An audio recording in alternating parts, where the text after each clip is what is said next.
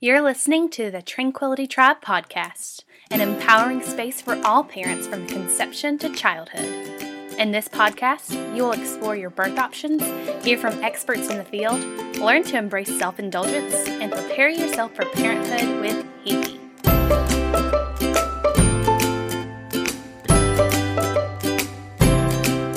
She's a coffee connoisseur, lover of deep belly laughs, a big-time tailgater, and your neighborhood birth junkie.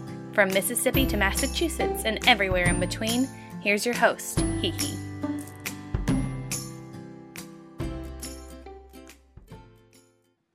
Hello, villagers! Happy Friday! Oh my goodness, we made it. I am so stoked for today's episode. But first, I want to recognize you. I want you to thank yourself for showing up, for getting out of bed this week, for taking care of yourself and your family and your duties and your responsibilities and your jobs and all the things that all the people ask of you. You did it. And even if you didn't do all of the things, or you didn't check off all of the boxes of your to-do list, or you didn't call all of the people back or answer all of the emails, you did what you could. And you know what? That's enough. It has to be enough. You are doing an amazing job. Take a deep breath. Recognize that you are doing an awesome job. You're crushing life.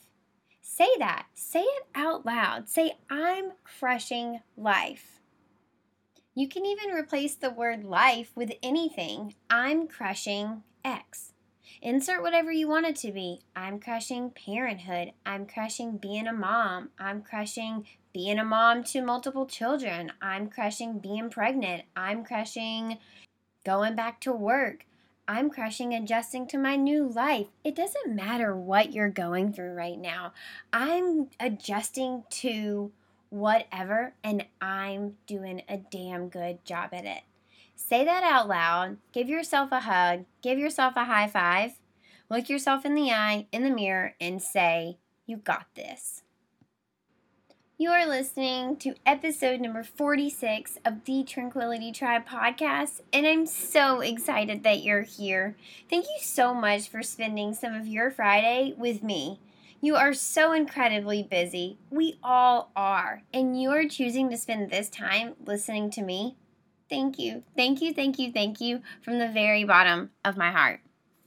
Today's episode is all about what to pack for your birth. Now, when I started to think about this episode, because this was inspired by me sitting down to think, what are the most common things that I get? This is the most common question that I get by far from random people, my clients, people on social media who follow me or like my page, things like that. By far, it's what should I bring to the hospital for my birth, things like that. So I started to think that what I bring to the birth, what I pack in a bag, and what you pack in a bag are different. So that's exactly how I broke these two episodes down. So this first episode is going to be about what I tell you to pack. It's actually about how I tell you to pack, or what I tell you to pack for. And next week's episode is going to be what my actual birth bag includes, because that's also a question that I get a lot. So packing your birth bag and me packing my birth bag, all under the umbrella of packing a birth bag, and I thought I would give it to you. I thought I would give them both to you. So when I'm telling someone what to pack for their birth, or I'm talking to a birthing parent about preparing their bag that they're going to take to the hospital, the birthing center, wherever you're going to have your baby, it's all based in pain gate theory for me. So there is this theory that says, or it suggests, that you can control the signals from your nervous system with a distraction technique, if you will. So it says that you can basically overload your senses, your five senses, so that you can close the gates in which that pain signal is being received. So by blocking that, you cut off the feeling of pain, or you block the feeling of pain. Now, of course, this doesn't take away all of the pain, and it's certainly not going to make you have a completely pain-free labor and birth, but it definitely can help, and it has proved with so many women before who have chosen the TBH approach for their birth that it actually can completely change the path of your birth. So here goes. Number one, and keep in mind these are all based off of your senses. So number one, your sight, your eyesight, so what you can see. Remember that the end goal here is for this place, this birthing place, no matter where you are, your home, a birthing center, hospital, out in the woods, no matter where you are, you want it to be a gentle space that is calming and that you find relaxing. So I encourage people to bring things that they find comforting from sight. So remember that you can literally transform this space into your own personal, safe haven. Take advantage of that. So you can bring pillows, rugs, your own clothes, pictures of loved ones, your favorite blanket, your robe, your slippers, anything really. Y'all, people bring all sorts of things to their birth. Bring something that when you look at it, you are comforted and it makes you feel calm and relaxed, or it makes you feel strong and powerful and empowered, and it makes you feel like a badass warrior that you are. So those are the two visuals that you're trying to achieve here. Anything that's comforting, reminds you of safety of your home, or how amazing and powerful that you are. Number two, your hearing. So hospitals can be really noisy, especially when you're trying to concentrate. And a lot of times in labor, not only are you having a lot of pressure, i.e. feeling the pains of labor, but you are also really trying to concentrate on getting through each contraction, keeping your mind set in the right place, keeping your head, your eye on the goal, your head in the right place. So something that I always encourage people to think about is, what will they do to keep the sounds of the hospital out? So this can look like music. You can have a really empowering playlist, or some people want nature sounds. It's whatever is either encouraging to you, again, making you feel like a warrior, making you feel like you're strong and you can do this, or that is relaxing and grounding and calming. It depends on what you need to hear. Does that make sense? I hope it makes sense. There are some people who love complete silence, and for those type of people, if this is you, I really encourage you to bring something to ward off the sounds of the hospital. So that might look like simple earplugs. I carry earplugs for my clients, and sometimes for me as well. If we get a chance to snooze, I might need earplugs. A partner might need earplugs. There's lots of people who might need earplugs. So that's just a good thing to have in general. Little TBH trick there for you. Didn't know you were getting. So earplugs, but you can also get noise canceling headphones, and if you have a smaller head like I do, you can get away with child size noise canceling headphones, and those are less than $15 on Amazon. So just consider how the noise of your environment is going to affect your birth experience. Number 3, taste. Snacks, snacks, snacks. You can eat and drink during your labor. You can. It's actually good for you. You need energy. You have to think, it's much like running a race or a marathon. Those marathon runners don't do that without stopping for water or snacks or fruit or those gelatin squirt packets. They need fuel, and so do you. So when you're thinking about snacks to bring to your birth, I always remind people to think about one-handed snacks. granola bars, cheese sticks, pretzels, protein bars, dried fruit. There's all sorts of things that you can eat with one hand or that someone can feed you. So this is important to know too. Your support team might be holding something out to you. So when you're thinking about fruit, think about things like dried mangoes that are in long slivers that they can hold out to you, or like a banana, but probably an apple that someone has to hold up to your face in order for you to bite it isn't going to be the best thing. You can cut those up and put them in some lemon water if you want sliced apples during labor, but things that can be held out for you or that you can hold with one hand. I have a freebie all about one-handed snacks that I will link in the show notes, especially for you. This list is also good for the postpartum period when you are learning to adjust to having a newborn in one hand and living with only one hand to do things.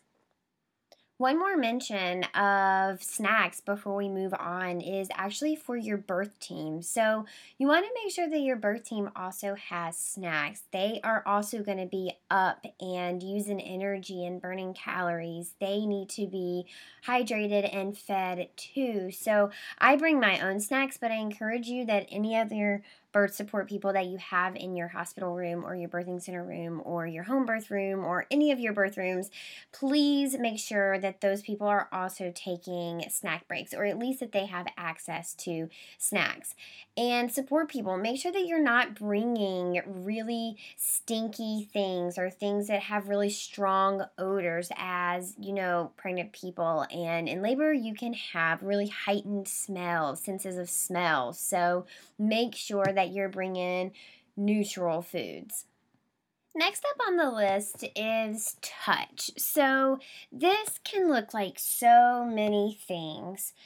For me, the things that pop into my head are things for massage. So either massage oil or lotion, or some people bring cornstarch because they don't like the slimy or greasy feel of oil or lotion. They want it to be dry, cornstarch, flour, baby powder, a back massager, or a tennis ball. You can use all sorts of things for pain relief. A rebozo. So this is a Mexican shawl-like garment, and it's used for pain relief. It's actually a really, really cool cultural piece of the Mexican culture. And I'm so honored that I got the opportunity to learn about it and also incorporate it into my practice. There will be a link in the show notes that better explains the history and the culture behind it and the other uses for it. So I really encourage you to check that out. Finally and last on the list is your very last sense, your sense of smell. So hospitals have a very distinct smell. When you enter a hospital, you know kind of like, yep, I'm back in a hospital, just by the way that it smells. So birth also has a very distinct smell. I mean, it smells like a baby being born, right? So there's a lot of stuff coming out of a lot of places, and there's a lot of people in there and a lot of things going on. It can get kind of smelly. It doesn't always have to be a foul smell, but it definitely has a distinct smell. Something that you can do to bring your own smell in there, or to keep the room nice and gentle and pleasant smelling, is to bring essential oils. So hospitals are not going to allow you to like spray perfume or air fresheners or light candles, any of that. You can't have obviously any kind of lit anything, but you can bring essential oils, and some hospitals have rules around how you can use these essential oils. So some hospitals will let you use diffusers that are battery powered, and some hospitals prefer that you don't plug into the walls, and some hospitals don't care at all. They let you plug your diffuser right into the wall. I've seen it happen both ways. Also, some hospitals don't want you using diffusers at all, battery or power operated. So you can take your essential oils, put them on some paper towels, you can rip up a paper towel and put some dots on each piece of your paper towel and set them around the room, or you can even just hold it close to your face. So essential oils are a wonderful way to get nice smelling fragrances back into your birth room. So let's recap. Number 1, sight. Bring things that are comforting to you or really empowering to you when you see them. Number 2, sound. Make sure that you're doing something to be intentional about the sound of your surroundings, either making sure that it's completely silent if you need, that it's encouraging, that it's empowering, that it is calming and grounding. Number 3, taste. Snacks. Bring on all the snacks for you, for your birth team, for everybody. Everyone needs to stay well hydrated and well fed. I promise the last thing you want in the same room as a laboring person is a hangry person, and you definitely don't want those two people to be the same person. Number 4, touch. Bring things that will provide you with some pain relief. It's different for everybody, so really sit down and think about what it is that helps you generally when you're in pain and bring that with you. Number 5, smell. Make sure that you're doing something to be intentional about the smell in your room. You guys thought that I was going to leave you with just those 5. Ha ha ha. You knew I had something different up my sleeve. I have a secret weapon for you, and I wanted to share it with you. For me, I love, love, love a water bottle with a bendy straw. Now, this is something that a lot of people don't think about. They think about just a water bottle.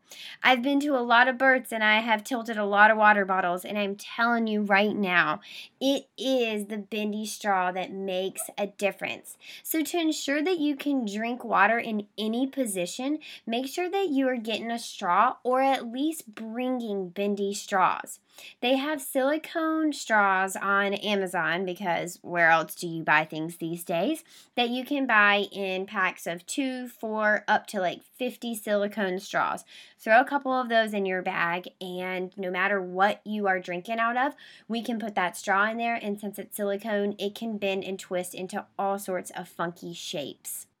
Finally, don't forget the little things. So aside from the water bottle, try to remember the things that you use every day, like your phone charger, your glasses, your medication, your change of clothes, your toothbrush, your deodorant, your favorite face wash or favorite body lotion. Whatever that looks like for you and your birth partner, make sure that you have those packed as well.